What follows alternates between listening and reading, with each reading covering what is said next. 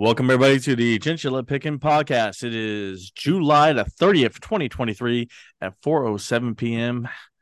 As always, we hope to be entertaining, educational, and uplifting because we want everyone to make money. My name is David Underwood, and I am joined once again by the one and only Brandon the Beaver. What's going on, Brandon? Just still taking my vow of not watching CNBC. And I've also taken like an exodus completely from all political news. I haven't watched a thing when it comes to politics in the past month. I'm kind of interested in this alien testimony thing though, so I might look into that because I have no idea what happened with that because I haven't watched Fox News, MSNBC, CNN, anything. And by the way, my mental health so much better. Yeah, I mean, as far as like just regular news, I just look at the headlines to see if there's anything that's affecting the markets or anything that's affecting any stocks I own. But as far as stock news, I do watch. I have a subscription to live TV, so I have Bloomberg and CNBC and Fox Business, and the three biggest ones available to me. I know this weekend I watched a great interview of CEO of investment firm and on Bloomberg, and it was great, and I had a good conversation. And the CEO Brandon, he actually talked about the housing market, the commercial real estate market, the real estate in general, and where because his company is mainly invested in real estate and where he thinks things are going, how things are going right now, and it gives you a good insight. So as far as what you're talking about, the talking heads spouting off things happening in real time, yes, that is typically those stations throughout the week, throughout the business, the market hours, but on the weekends there are great interviews happening and insights. And so I find value in watching it. I know you don't, but I do. So I that's great, but the thing is that you can catch that interview isolated by itself online, without having the talking heads surrounding that interview on both sides of it and without the emotion and irrationality. You know what I mean? So I just watched an interview with Larry Culp. I think it was from CNBC, but I found it from on my TD Ameritrade account on the news section, and I just clicked into that and watched it. And then I also saw a good segment that actually CNBC did on Meta's earnings, and I watched that. But then I don't have on both sides, the emotion driven stuff that happens so often on those networks. And I feel like so investors like yourself need that. Investors like myself who also day trade. We don't just do long term investments. We need that news in real time to be able to make our trades because there have been some times that I'm in and out of a particular stock in 1 to 2 hours, Yeah. and I've made 5%. So I need those real time headlines. And then there's other investments that I bought in a year ago, Brandon. I'm still sitting on. So I mean, I have a good mixture of it, and I understand. I know you don't day trade, so for you that's not necessary. Well, I would. I just don't have. I don't have like the ability to at this point in time. I really haven't for like 2 years with the job that I have now, and with the last two jobs I had before that. It made it really difficult to take time out of my day, because I always had something going on that was pressing, some sort of fire to put out somewhere. You know what I mean? And taking my time off to do that and watch a trade and making sure that it's going in the right direction and being that time centric on the day trade, just it's not right for me right now. When COVID happened and I was working from home, I was good. I could day trade, and I did day trade and swing, made swing trades and stuff like that on the market. All right. I mean, at least you know yourself and you know your situation, and you're able to be disciplined enough to do what's best for you and your finances. It I do takes want time. to, It takes time to get there. It takes yeah, time. and that's good because that's how you're going to make money is being disciplined, knowing yourself, knowing what you're capable of doing, and then just growing. So I want to take a couple of things here. I know I said you'll go first, but if you don't mind, I got some short, tiny 2-3 minute things, two of them that I want to cover. But rules. Brandon and I get together 5 to 10 minutes before the show, and we tell each other what we're going to talk about. You actually hear the live discussion here on the show.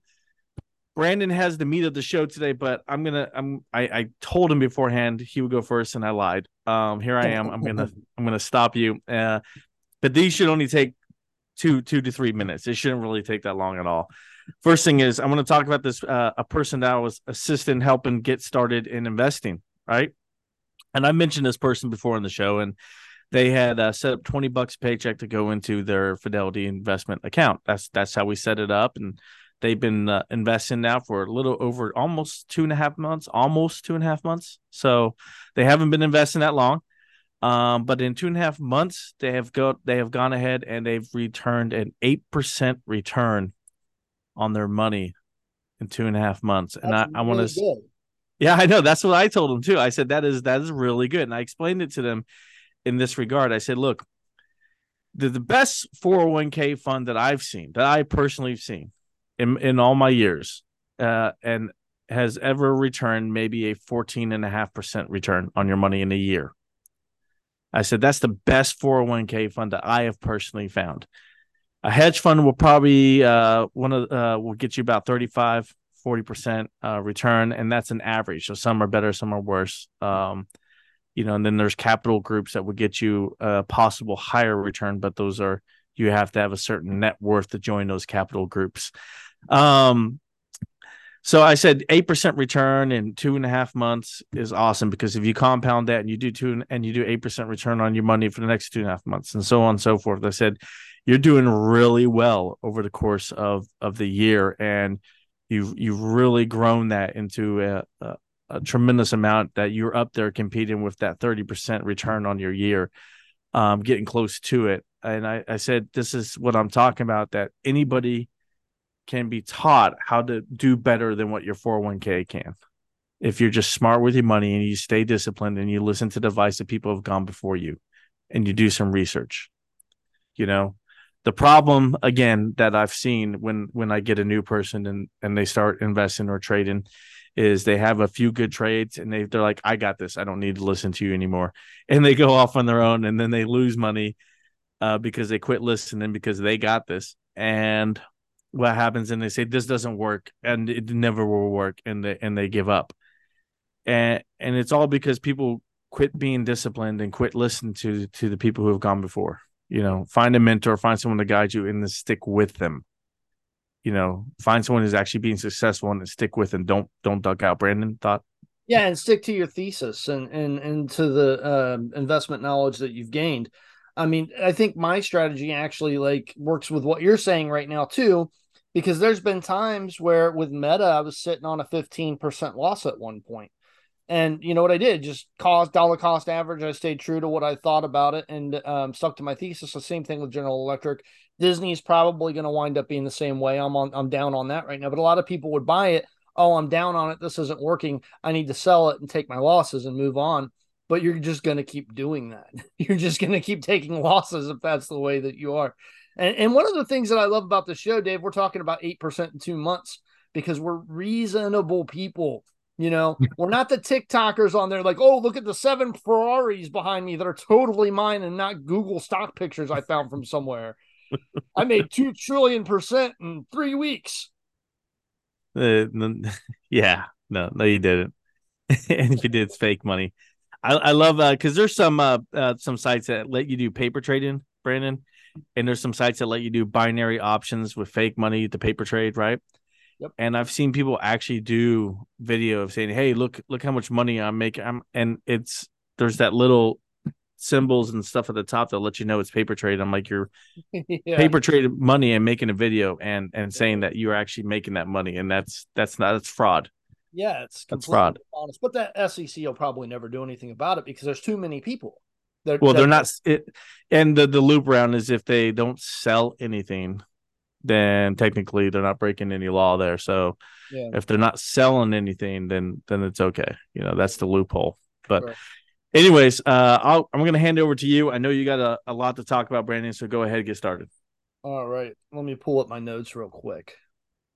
All right. So Alphabet and Meta both reported earnings last week. Actually, looks like tech is doing really well. When we talk about the AI boom, it looks like there may be a little bit more to it. And Dave, ad spending coming right back up, still down 18% for ad prices digitally year over year. But they seem to be rebounding, and that might be going against my, estimation that we're going in a recession. Maybe we're not. I don't know. But Alphabet reported a 5% year over year growth in Google search ads. 4% growth in YouTube ads. Previous quarter, this was down. So starting to accelerate from zero growth. And this was on both ends of this. So that's good news for the general economy. So it's definitely good news for Google. Good news for Meta as well. Meta's revenue almost completely came from Facebook and Instagram ads here. This was 11% increase for Facebook and Instagram ads in the second quarter. And that's up 3% from 3% growth in the first quarter. So big rebound there as well. They had a 1% decline in ad revenue for last year. So starting to move right back up in the ad revenue. Third quarter guidance implies 25% revenue growth, the fastest pace in 2 years. And that's mostly, once again, coming from ad spend on Facebook and Meta. And I told everybody on this podcast, this is what I was going to be paying attention to. Ad spend. We talked about the Omnicom company that, the advertisement company that we mentioned. And then I was looking into the advertising industry. And then I also mentioned if I was going to buy anything because of advertisements, it would be Google or Alphabet or Microsoft because of the AI portion of that. Mark Zuckerberg mentioned Reels. He said it's generating more than $10 billion in annual run rate revenue. This was only $3 billion in the fall. So huge growth there as well. Now, here's an amazing statistic, too, I think. Google Cloud growth in the second quarter was 28%. Any kind of growth where you're looking at 20% or above for any of these companies that are well-established and well-matured, it's pretty exceptional. Go ahead, Dave. Well, I mean, you saw a bit major cloud growth in Microsoft all of last year, quarter over quarter, continuing to grow, but they only have so much bandwidth. So people are going to move to the cheaper cloud service and companies such as Google, because Google has so much of the infrastructure in place that they're able to provide this product at a lower cost than, say, a Microsoft or an Amazon, because Amazon's still building out their infrastructure, but Google has an existing infrastructure that's pretty large. And so that helps Google keep that lower cost. And so companies will switch to the lower cost. And it's just, like you said, an established company, so they know they can trust the product. Yeah, and Google, even compared to Microsoft, Google.com, that's got a 20-year head start on Bing.com. So they've got a lot more, in place to help them, I think, with even the AI thing, which a lot of people were thinking Bing would overtake Google for AI search results, and I don't think that's going to happen. I think Google's got too much of a head start on them, and they know what to do and what not to do a lot better as a result. There's now with the AI, I want to separate that conversation from the rest of Google, right? So Google makes most of its money right now currently off of ads on YouTube and Google and the AdSense market and all that, and that makes them a lot of money, and it's very, very lucrative for them, and their profit margin is huge because like I said, they have everything in place already, and it's all paid for. So their profit margin is massive on these ads.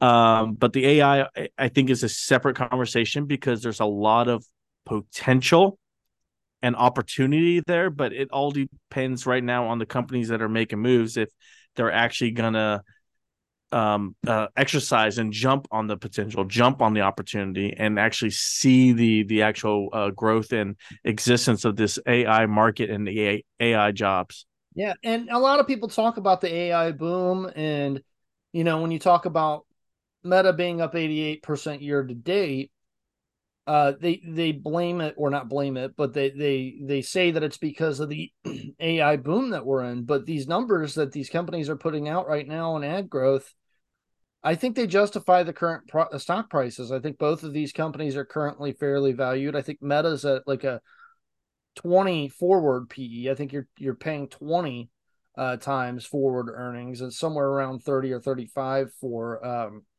the last 12 months earnings, but so fairly valued, not undervalued or overvalued there, in my opinion. And I think just when you're looking at like, okay, Google, or not Google, but Meta expecting a 25% revenue growth for the third quarter, that's why I think the stock's up. Do you think that has to do with Threads and the whole Twitter versus Threads issue? I honestly think Threads is, to me, honestly, as an investor, it's just kind of like it's icing on the cake. Without Threads, this company still is producing 25% revenue growth because most of it's coming from Facebook and Instagram. So Gotcha. Threads is just another reason to do it, but it's very small when compared to their core group of apps, which the biggest one's Facebook still, and then Instagram after that. So I mean, because we have a Threads, Chinchilla Picking does, and it automatically, when I created the Threads, it automatically transferred anyone who was following us on Instagram all already over to our Chinchilla Picking Threads, and it was pretty interesting how it did it and pretty cool.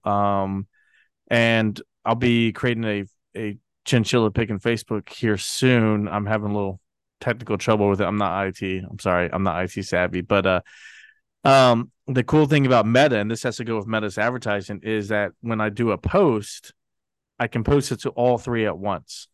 And that's what a lot of companies and social media people like, is that, hey, I could do one post and it's on all three. Gotcha. Now, on the flip side of this, Meta's virtual reality and metaverse business lost $3.7 billion. That's the Reality Labs. And this was a $4 billion loss in the first quarter. And they expect losses to increase substantially in 2024. Initially, we were looking at $10 to $11 billion in losses on this front per year when they announced Reality Labs. They're probably going to top that in losses, unfortunately, this year and maybe even next. So this is something that, like, you're talking about the year of efficiency, and they've decreased their head count, I think, by 14%, which for a company that's still currently employing 71,000 people, that's a lot of people that they axed. Yeah, and the Reality Labs, the problem I see with that is they have a good product. They don't have enough apps and they don't have enough games, and they don't in order to continually coming out. And the user base is there, but they're not connecting with each other like they thought they would. So let me explain this better. Say, Brandon, you get a Oculus headset, right? Yeah. Then you don't know anybody else that has one. So these multiplayer games that would be very exciting to play online in VR, you don't have anyone else to play with, and that's what a lot of people's problems are. However, the groups of people out there that do have other multiplayers to go with, they their complaint is there's not enough continuing to produce good content and games and apps on there. And then as far as the developer side and the business side aspect, that which is the new headset was geared at, is you don't have a lot of companies actually using it in the workplace because they don't see a way that they can use it in their current setup as a corporation, and so there's no adaptation there for it, and so that's the problem they have with it. I believe they have a good product, they have a good vision, and you just got to get the public to adapt. And it's going to take time. I think we were looking at like 2030 or something like that when they first announced this as far as profitability goes. But the losses they've got to control. We expected losses going out for 10 years when they first announced Reality Labs. But this has got to be something like, okay, it's starting to increase a little bit. It's not going to affect me selling the stock. I'm not going to sell it at the moment unless, that starts to accelerate a lot more than what it is right now. But yeah, this is something that $3.7 billion in the second quarter alone. We're already up to $7.7 billion in losses for this year. So it's probably going to go above that $10 billion mark in losses that they were talking about earlier. So definitely has to be, stemmed, but people for right now are at least ignoring that a little bit. And Meta is back to being a loved stock, which is a great reminder. This is how quickly things can turn around. I mean, I don't think anybody on this podcast, well, a lot of people on this podcast probably don't even know or remember what Cambridge Analytica was. Like, if I mention that, hey, remember Cambridge Analytica, they're probably like, Yeah, what is that? It was one of the reasons I why, remember that. and it was in the doghouse for so long because of that, and people used to love to hate it. This was, but it created profit opportunities for people like me and people who are like minded, who picked up the discarded stock that people on CNBC were trashing, frankly. Um, Look at General Electric. It was hated for so long. People like, that, or the once great industrial company that is just trash right now. If you want to lose money, you buy General Electric stock. Well, thank you to those who hated the stock when Larry Culp took back over, because you allowed me to take 62% profit so far. And this was, look, go back to August of 2021. We had a show that was called GE Past, Present, and Future. And I was talking about how I thought this was going to be the great American turnaround story. I'm not trying to brag about this, but we should celebrate our wins a little bit, right? Yep. So 62% now, not to mention the 40% profit that I've made off of General Electric's healthcare stock since its January 4th market debut. And this is basically all thanks to people like I'm gonna trash on him again, but whatever. All thanks to people like Jim Cramer, who were physically crying about how horrible Meta was, and allowed people like me and like-minded stocks to pick up huge gains in Meta. Now, let me note something here. I can't predict the future. I'm not a wizard. Even with my Meta investment that's almost doubled now, I even made mistakes on that. The first shares I bought of Meta were sometime around April or a little bit before that, I think last year. The first shares I bought were $338 a share. The stock still hasn't climbed above $338 a share, so I bought too early there, right? Yep. But thanks to the magic of a nice little thing called dollar cost averaging, and also thanks to a bit of experience that allowed me to hold on to my thesis and stay confident in my decisions, the secret sauce here was that it was dollar cost averaging and staying confident in what I was doing. And I loaded up way more shares in October, around $115, than I had initially bought at $338 in April. So this lowered my dollar cost average. This lowered my average on the stock to $166.99. I'm up somewhere around 95% on it right now because of that, despite my initial mistake of buying too high. Now, the first shares I bought of General Electric, they were around $80 a share, but we stayed confident in the thesis. Dollar cost average loaded up around $59, $60 a share. So you can see I bought at 80. It dropped all the way down to 59.60, and then it dropped again to around 54.55. Huge drops. I didn't take the loss because I was confident in General Electric and Larry Culp. I loaded up at 59.60. I loaded up at 54.55. G's now at $114.39 a share, above where I even initially bought it at 80 cents a share, or $80 a share. Yeah, and I could also give the example of Tesla when I bought that last year on the show, and every week I was giving updates of how my Tesla position was doing, and I had a dollar cost average, and it eventually started moving up, and I sold it, and I took a smaller percentage gain than if I would have just held it longer. I lost out on longer gains because I wanted to hurry up and get out of it because I was impatient because to me it was meant to be a trade, but dollar cost averaging helped me there. So you're right in what we call DCA, or dollar cost average, and DCA works all the time if you believe in the company and the actual investment. Right.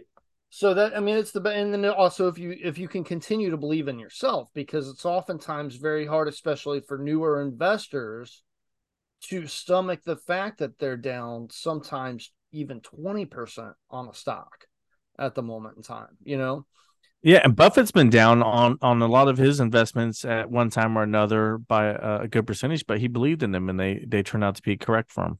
So there's probably a lot of people that turned on this podcast, right around the time where I was saying to first buy Meta, or right around the time where I was saying to first buy General Electric, and they paid attention to it for like maybe 2 or 3 weeks, and they were like, "Oh, this guy doesn't know what he's talking about." But if they would have stuck around for the long term, just for the way that my strategy does work, I mean, right now I'm down probably, I think, about 7% on Disney, but I'm not going to take the loss on it because I like Bob Iger and I like the direction that he's starting to move the company back in. So hopefully, I mean, it may not be right. This might be a bad investment. It might be one of a few that were bad, but hopefully in a couple of years, I can turn around and say, look, doubled my money on Disney by Right. doing the same thing I did with Meta and General Electric and a few others. Yeah. Yeah. And you were right in the past, and you've been right before. So It's all like the thing is that you don't even have to be right all the time. You just don't, because a lot of your wins are going to far outshine the losses. and yeah, and just to hammer this point home here, you don't want to try to outsmart the market. If you found something that works for you, just stick with that. Don't try to get the double extra shot with frap with the extra whatever sugar topping in it. Just order your coffee black. I mean, come on. If you know, it may not be flashy or cool, but if it's working for you, stick with it. Don't try to change it up. So in a way, it kind of is a little bit outsmarting the market, only because you're buying discarded stocks that the market doesn't like, but you're not overthinking it. And you're not doing the what you just said with the palm reading and the The Takoyaki cloud, or I forget, I exactly. mispronounce that all the time, but Well, I yeah, don't the know. cloud and reading the charts. I know a lot of people have done well reading those charts like that, and it's worked for them. It can never work for me. I look at those charts that they have set up with the MACD lines and the growth and everything else, and I'm like, hey man, if that works for you, that works for you. Well, so you just I mentioned was never able to read them.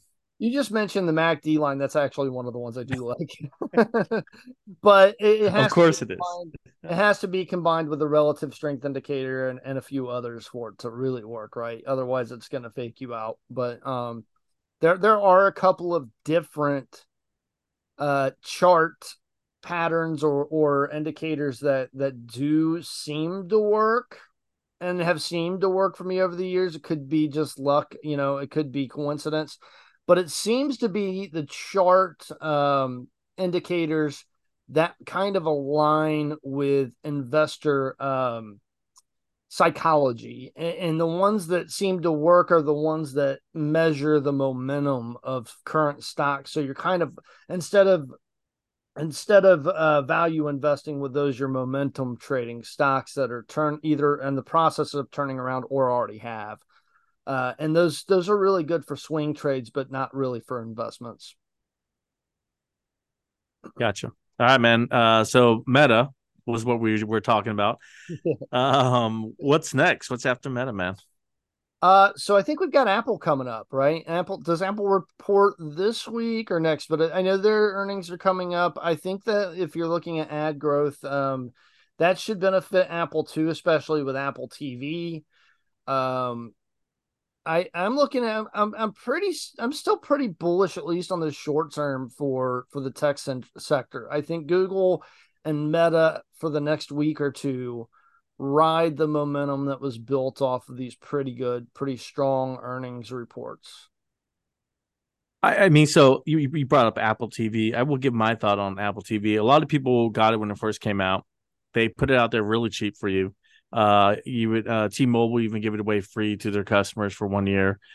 I did the T-Mobile free 1 year thing, and I tell you what, I did not keep subscribing. I closed it out after 1 year. I was like, I watched the shows I wanted to watch and just kind of said, I'm good. I don't need any more of this.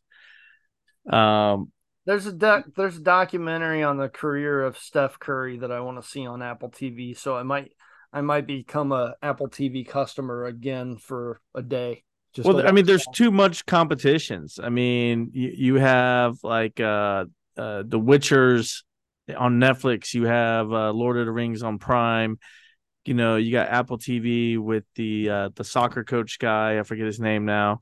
I don't even. Um, yeah, I mean, there's lots of but the average person can't afford all the different streaming channels. They just can't. Got Hulu's got his own programs.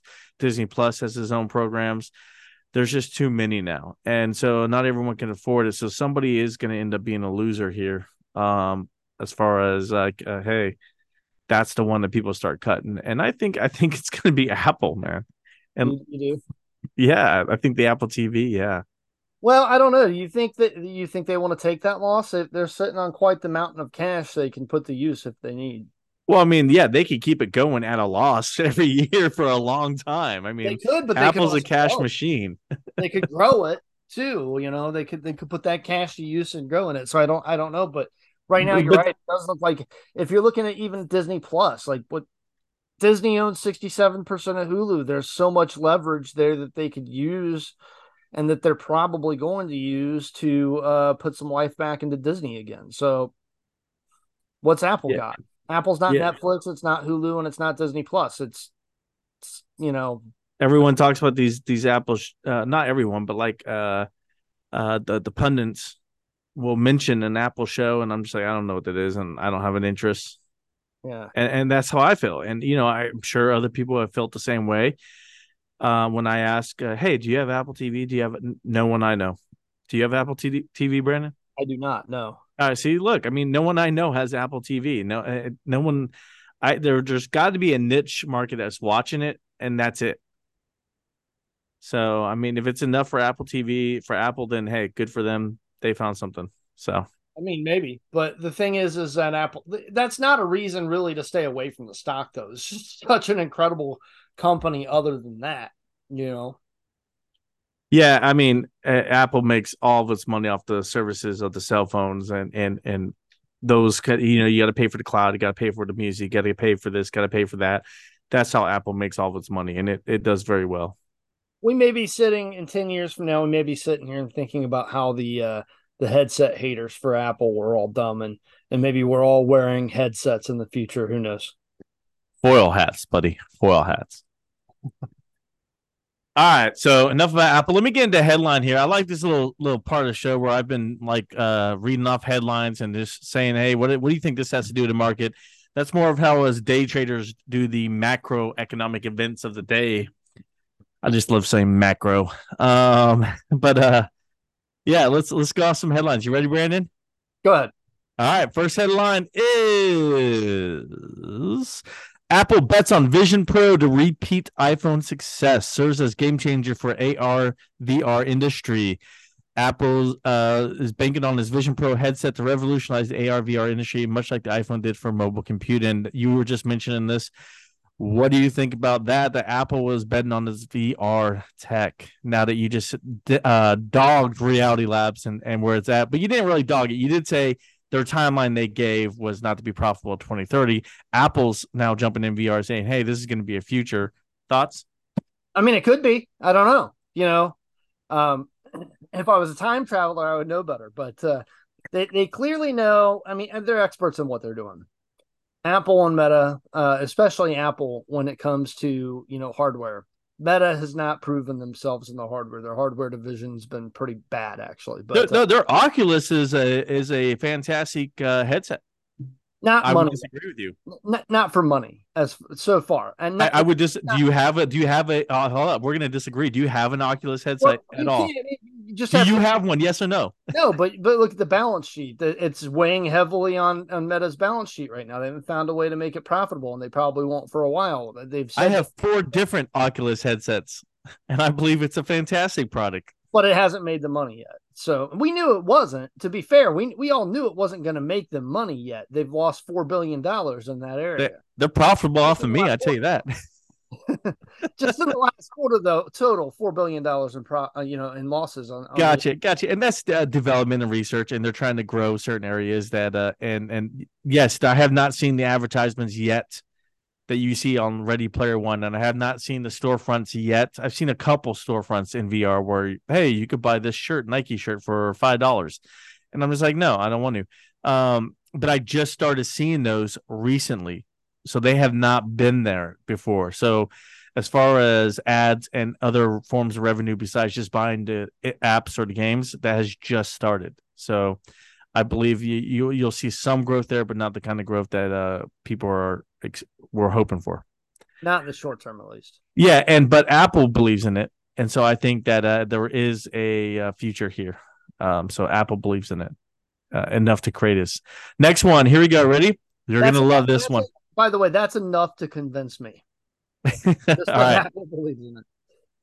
Hey, the next one, you're gonna like this headline. This is a quick story here. Macro guru Raoul Pal predicts Elon Musk will use Dogecoin to make a global payment system for creators on X.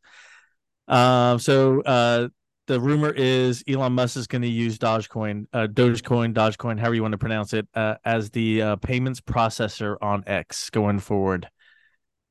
Won't surprise me.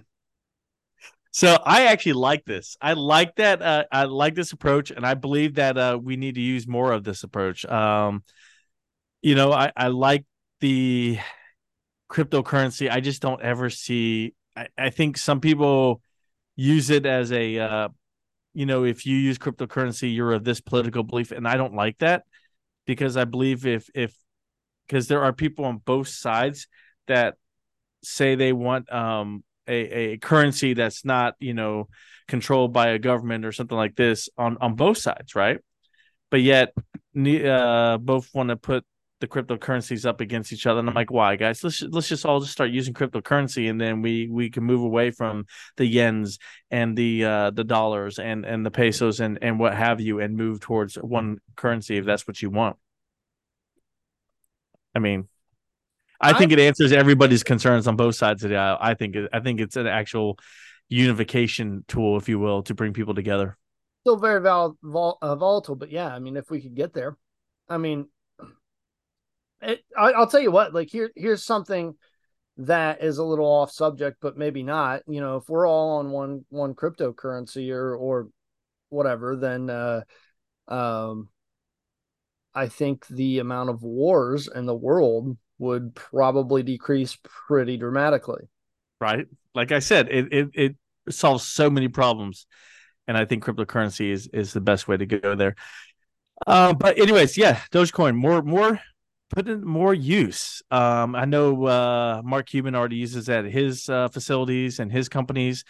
I know if Elon Musk has already used it briefly in Tesla's payment processing systems. I know if he's going to use it on X as well.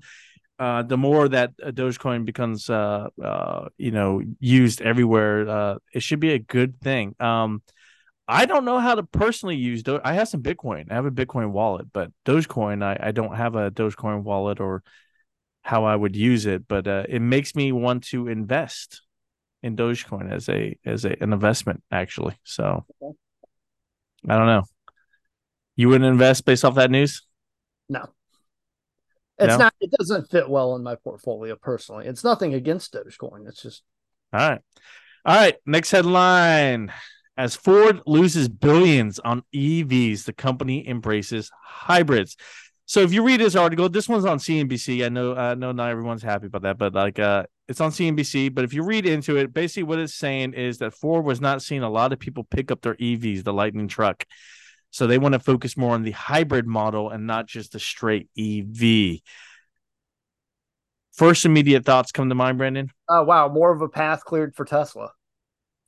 That's where I thought too. But I think like Rivian was happy to hear that. Yeah. Because the Rivian truck, the Cybertruck, Tesla's had way more orders than they ever thought with that. Now this just clears more of a way for Tesla and Rivian to move forward. But I think this was not the best move for Ford, considering that most of the West Coast states are saying, "Hey, you have to be selling nothing but EVs by 2035."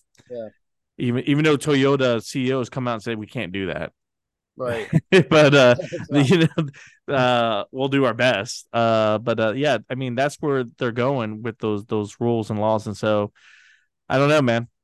Well, I think Toyota's basically had the same focus, hybrid, not EV.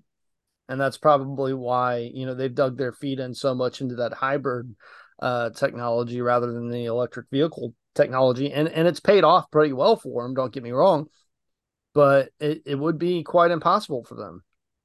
Yeah, and I like some of the Toyota hybrids where you could switch back and forth Yeah, between just the electric part or just the gas part, and that would definitely help, especially with Tesla having the mileage issues on the dashboard.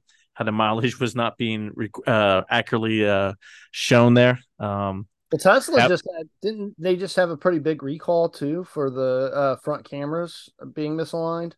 Really, I did not see that I think headline. it was actually the Model S and the Model X, if I remember correctly. Man, just they get those recalls in almost as much as Boeing has issues with their um their their their pipeline of building the airplanes. Right. Right. So but hey, we can't get rid of Boeing, right? No, unfortunately not. Yep. Those were the quick headlines I had here. There was something here about oh yeah, it was under the Bears section of the headlines. Oh, here, yes, we'll read this. Kathy Wood is losing hope with Chinese stocks. What's causing the rift? That's the headline. So this article is by Shanti Rexline, and she was going on to say that ARK Innovation ETF has exited Chinese stocks, including the Alibaba, and amid regulatory crackdowns in China. I think she's about 6 to 9 months too late on this one. Yeah, I feel like the regulatory crackdowns peaked a long time ago, and even now, Jack Ma and his aunt they're restructuring to actually IPO on the Hong Kong market, which was something that a year or two ago people thought would be impossible. So I think that the crackdown actually happened back when I was talking about Didi, and Didi came out and just listed in the U.S. and the government at the time was not happy with Didi doing that. And then we on the show we started explaining, oh yeah, okay, this is how Hong Kong stocks are actually on the U.S. market. You're not actually buying the stock; you're buying it through a regulatory through the Caribbean islands, yeah. and they're buying the stock on the Hong Kong market. And it was this whole mess of how these things were working. And then we explained it though in detail on the show. We took about 15, 20 minutes explaining it, how it works. This is what's going on. And here's where, China is not happy. China's trying to set up another stock exchange in China to compete with the Hong Kong one. And they wanted their companies just to list on those first before going overseas to other listings. And I believe that's when the crackdowns were first happening. And that was the time to sell. And that actually was the peak of Jack Ma's company, Alibaba, at that time. Yeah, and China was a mistake for me personally. I was Yeah. I was pretty bullish on it at the time. You were Uh, very bullish. I think we even had like a red stocks or something. We titled a show that one time or something along those lines. yeah, Look it up, listen to it. You can hear bull in a China shop was yeah, what it that's was what it called. was. Yeah. Oh Bull in man, the China shop, and we have Brandon to talked bring about that up. it. Hey, you talked about how it was bad deals, I and did. you explained why you were getting out, And, and you and went in even detail. and even when we were getting into it, I listed headwinds and said the risks. So at least there was that. At least there was that. All right, the last one I'm going to read here. Hopes of a Goldilocks economy and rate peak as buoyant U.S. stocks. And this was late Friday night on Reuters. Has put this up, and he's explaining that this was the reason why, in their mind, why the market was up last week was hopes of a strong economy and lessening rate hikes. Now, I want to say I was bullish on the economy, but they announced the GDP number and it was what 2.8, 2.9. Yeah. So I keep bringing this up, and here's why. Back when the bill was passed and it was the infrastructure bill plan that we're going to spend, X amount of money, but it was going to come out tax dollars, right? Yep. Janet Yellen came on TV and said on TV and recorded that for us to effectively pay for this bill, we need to keep GDP above 5 for the next few years in order to maintain the tax revenue to pay for the bill. Well, GDP went down negative just the next year, and then has remained low. And now we were celebrating a 2.8 GDP last week, even though at that time when Janet Yellen said this, the GDP was 5.8. So that shows you the wild swings in the markets. And then that tells me that if she was the Secretary of Treasury was coming on TV saying that's what we need to pay for it, it means we're not paying for it, that we are actually going in more debt to continue to pay for this bill because we were not hitting our GDP numbers, if my math is correct. So that makes me worry more about inflation, because then we're going to have to print more money in order to pay for these. So my concern about inflation still being there and the Fed raising more rates later on is a concern, but I'm still bullish on the economy. I'm still 60% bull. So I'm still 66 or 60% bear, 70% maybe even. But let me explain why. Let me explain to you why. We just had a really great quarter, right?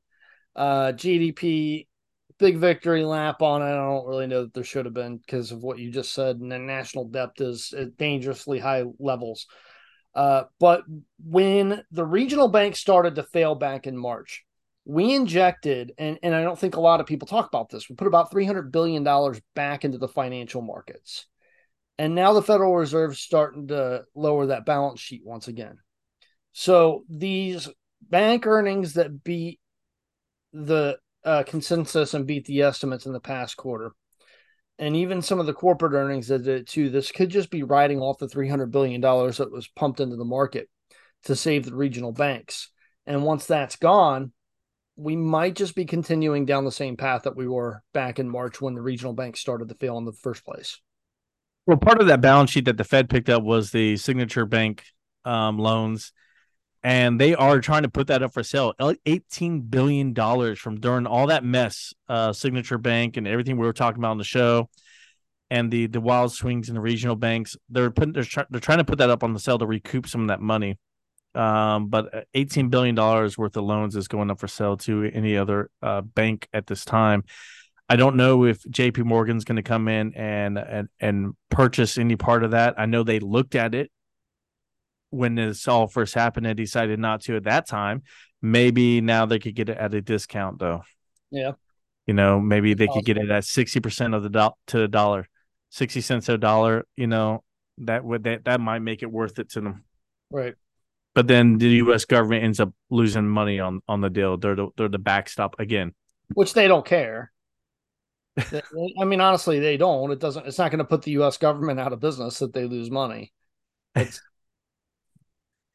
Well, that's neither here nor there. But the regional bank problem is still going to exist going forward because of all the Fed raising rates.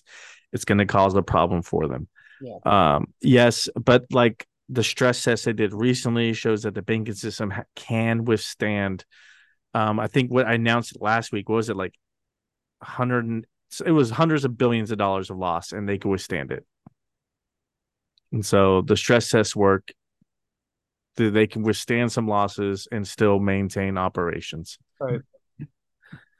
So the U.S. banking system is solid, is what that means. That's what we think. Yeah, but we just don't want it to go. Yeah. You don't want it to go over $1 trillion in losses, because then now that's more than what they can take. And let me be clear, too. We just talked about quick turnarounds in stocks. The same thing happens with the macroeconomic economy. So even if I'm 60-40 bearish or 70-40 or 70-30 even, and I think we're going into a recession. Look, the majority of recessions, they last between 2 months and 18 months. And 18 months, the very high end, and that's very rare. So I stay long-term bullish U.S. economy, stay long-term bullish for the S&P 500, and you're going to most likely come out on top because those recessions are very quick. There you go.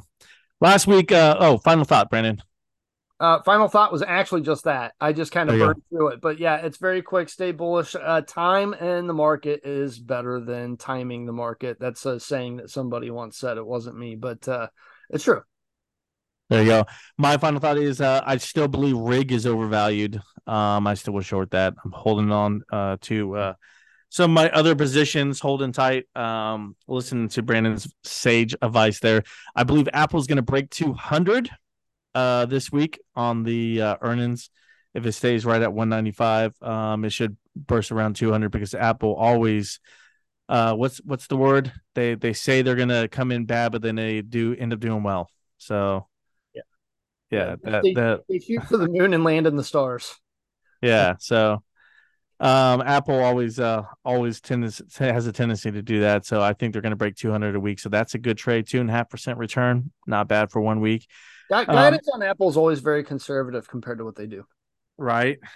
Yeah, and they do that on purpose, and they're known to do that. Um, I'm definitely looking at the cryptos, especially Dogecoin off the news that Elon Musk, because if Elon Musk actually comes out and says that, you might see a 10% jump in those. And so that's what I was talking about. Might be a good investment for me as a day trader. I'm eyeing it. It's on my watch list. I'm not saying for sure go out and buy it. But it's just let you know where my mind's at, how I think and how I make the moves I do. So there you go. How long All would right, you, man. how long would you hold Doge for?